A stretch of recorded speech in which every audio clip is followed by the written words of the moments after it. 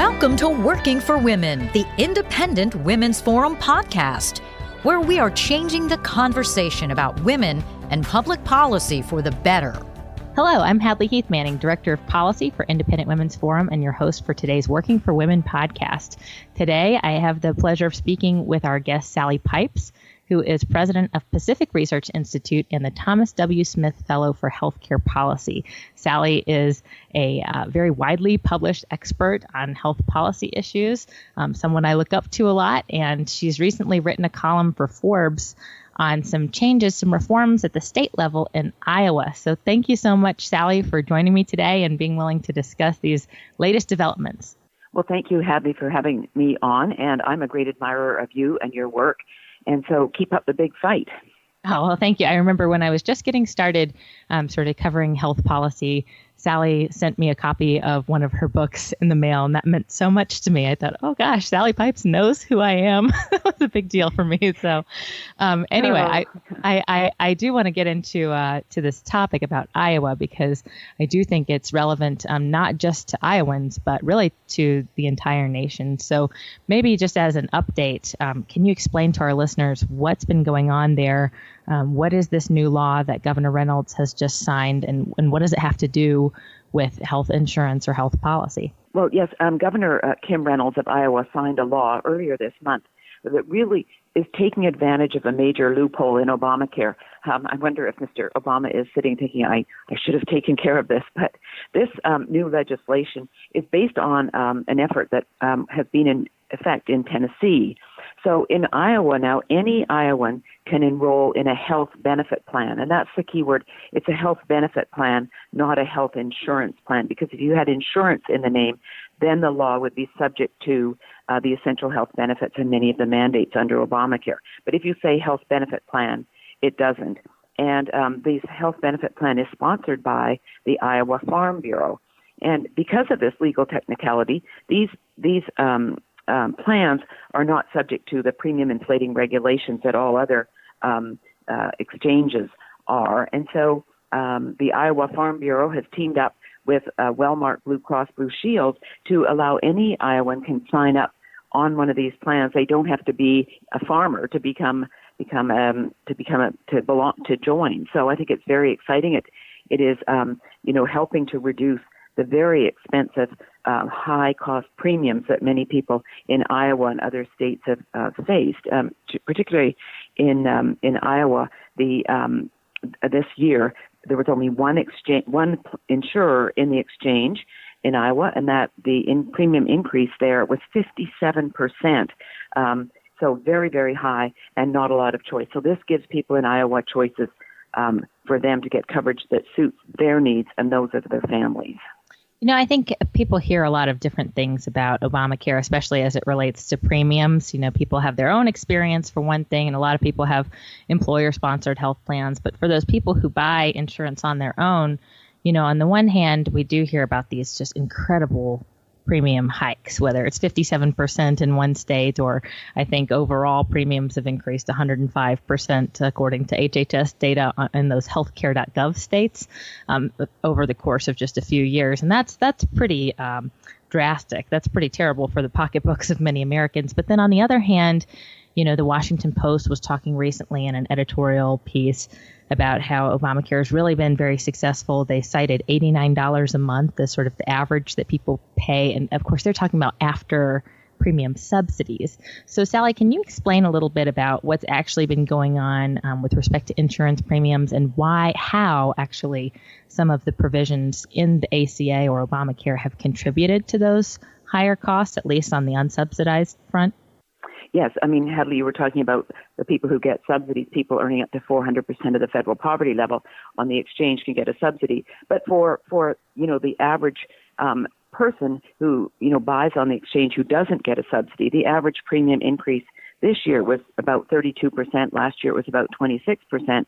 The reason that those premiums are so high and the deductibles are very high is because people, all of these plans have to have these 10 essential health benefit mandates that are part of Obamacare, Heritage said they add 9% to the cost of a premium. The Today eHealth says they add 47% to a premium.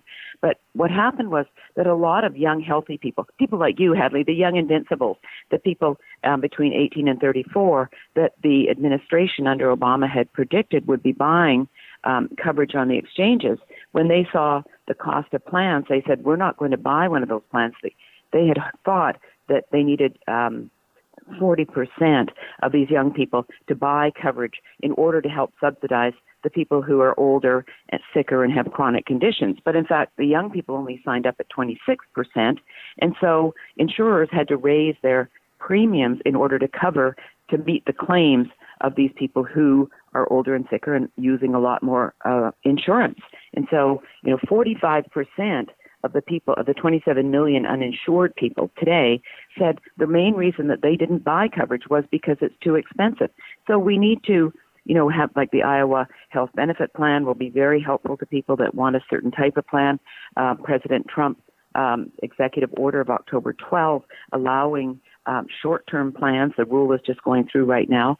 But, people on the left say these are junk insurance, they're crappy insurance. But as Alex Azar, the new Secretary of HHS, and I would say, different types of coverage. And for the young people, these short-term plans, people who are between jobs and have lost their employer-based coverage or haven't started with employer-based coverage, these are the kinds of options that people in America need in order to, get coverage that suits them. Right. And at the systemic level, I want to dig into one specific point that I hear often from the left. And I will say, generally speaking, I think the Washington Post editorial board and others who try to present the idea that the ACA has been very successful, I think that that's actually a minority of voices today. I think most people, even including many people on the left, would say, well, we really need a single payer. And I know that probably bugs you because I know Sally's originally from Canada. But I will say at least there's an admission, a tacit admission maybe in that suggestion that what we have today isn't working very well. And I will say what's been the result domestically in the United States is sort of a blame game. And I do hear a lot of people on the left saying, well, yes, premiums are higher, but, the Trump administration has contributed to this through, loosening regulations or repealing the individual mandate. So I want to hear your perspective specifically on the health benefit plan idea, because I know what the critics will say. They will say by offering people this escape hatch from the ACA and from the many mandates that apply to most insurance plans, that this is going to somehow exacerbate this problem of not having enough young, healthy people buying into the ACA plans. Do you think that's really a concern or a risk associated with giving people essentially more freedom? Well, the point is that only this year, 2018, only 11.8 million people have joined the exchanges.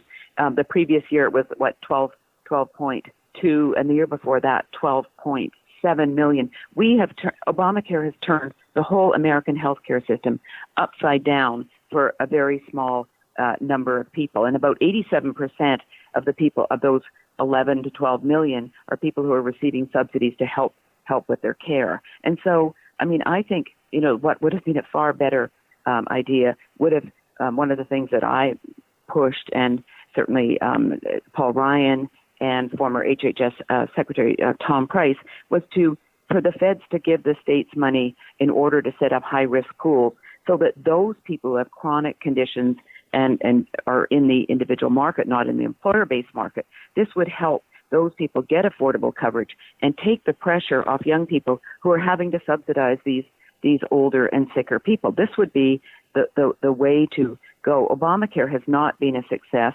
When Trump was running for president, he promised the American people that their administration, he and the administration, Congress would repeal and replace Obamacare.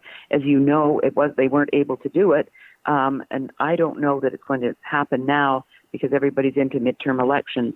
But I think the American people want repeal and replace. They didn't like these very high premiums, as we saw how few people signed up. Deductibles were very high. People were very upset by the narrow networks of doctors and hospitals. Everybody thought if I sign up on the exchange for a silver or gold plan, I will be able to keep my doctor. In many cases, their doctor was not taking this coverage, and that was very upsetting to people. So Obamacare did not bring about universal coverage. It did not bend the cost curve down. The cost of healthcare in this country, which is about 18% of gross domestic product, is continuing to go up. And so, we need to give people choices. And as you mentioned, Hadley, I'm from Canada. I grew up under single payer. The siren call for single payer healthcare, Bernie Sanders, Medicare for All. Now we're seeing Medicare Extra from the Center for American Progress. We just saw a new bill come out from two senators, Merkley and Murphy, last week for Choose Medicare, which is sort of putting a public option into the mix so that individuals, and those with employer coverage would be able to buy Medicare coverage. I think this will be a disaster for people because doctors, a lot of doctors don't even take Medicare coverage for people who are seniors already. This is going to really be a disaster. And it's also, really it's a stepping stone. These new bills are stepping stones to single payer, which I think the Democrats kind of gave up on, bipartisan, bringing back cost-sharing reduction subsidies and reinsurance, which were never appropriate. The funds were never appropriated. I think now they're moving on to let's let the government take over the whole system. And that would be so terrible for this country because Canada, which has a single-payer system, which I grew up under, does not allow any private coverage for medically necessary procedures. In fact, Canada is only one of 9 developed countries that actually bans any private coverage. All of these plans, the Bernie Sanders Medicare for All, Healthy California, they really ban private coverage. And we'll see the same things. People will be on long waiting lists, care will be rationed, and of course taxes will go up. Doctors will retire early from medicine. This would be a disaster for American health care. And Sally's a really great spokesperson and a good articulator of why that's the case. I'm afraid too many Americans really just certainly don't have the personal experience with single payer and, hear some rumors that it's a nice egalitarian way to make sure that everyone has access to healthcare services when, as you just explained, to the contrary, people have more restricted access in a lot of cases. And it seems to me what's happening in Iowa is truly the opposite. It is an expansion of the private options for health insurance or health benefits, we might have to say, for legal purposes.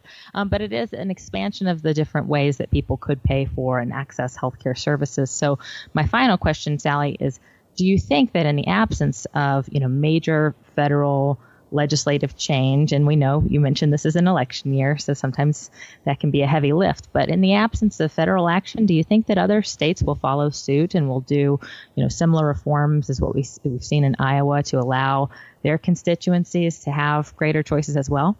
I think so. I mean, Idaho tried to sell short-term skinny plans, but they called them insurance plans, and of course that did not fit with the administration because if you had an insurance plan, it still had to have essential health benefits. I think now Idaho is going to look at the Farm Bureau plan. Tennessee has it. I think a lot of the red states that are really wrestling with few choices, very expensive premiums for their constituents, I think we're going to see a lot of the states move this way. And I think it's another way to sort of take Obamacare down. We've got rid of the individual mandate starting next year. The short-term skinny plans should be coming into effect this fall. The association health plans where small self-employed people, small businesses can band together and get coverage. So I think all of these things are really terrific ways to end the stranglehold that Obamacare has on premiums, deductibles, and really give people the opportunity to get the kind of coverage that they need. Close to 170 million Americans, of course, have employer-based coverage, but where we're really looking at is how do we help those people in the individual market that need coverage and want affordable coverage without all of these expensive mandates. Right. And one of the great things about a federalist system like the one we have in the U.S. is that we can all watch what happens in Iowa and other states that might experiment with expanding consumer freedom and see what happens. And maybe none of the scary things will come to pass. Maybe, in fact, they'll provide a more affordable option to people who have, that particular set of preferences in the market for health plans. So, Sally, just to wrap up, can you tell our listeners where they might follow more of your work or learn more about the column you wrote about Iowa, but I know you write about many, many other health policy issues. So please give us some resources for where we might follow you. Yes, Hadley, as you know, no rest for the weary. Our website is www.pacificresearch.org. My new book, out from Encounter, The False Promise of Single-Payer Healthcare, is available on Amazon. And I write, as you say, a biweekly column for Forbes.com, Investors Business Daily, and a Beltway Confidential blog every 2 weeks for Washington Examiner. So our website has all of that. And it's been truly wonderful talking to you. And keep up the fight. We need more people like us educating Americans on why single payer, why Obamacare is not in the best interest of their long-term health. Well, you're right. There is no rest for those of us who have to defend against bad policy. So thank you so much. Sally Pipes has been our guest today. She's president of Pacific Research Institute and the Thomas W. Smith Fellow for Healthcare Policy. And I'm Hadley Heath Manning, Director of Policy for Independent Women's Forum. Our website is iwf.org, where you can find this podcast and much more content related to health policy and many of the issues that we cover. We like to say all issues are women's issues. And that'll be it for today's Working for Women podcast. Thank you for tuning in. If you enjoyed listening to this podcast, please give it a thumbs up, share it on social media, or stop by iwf.org for similar content.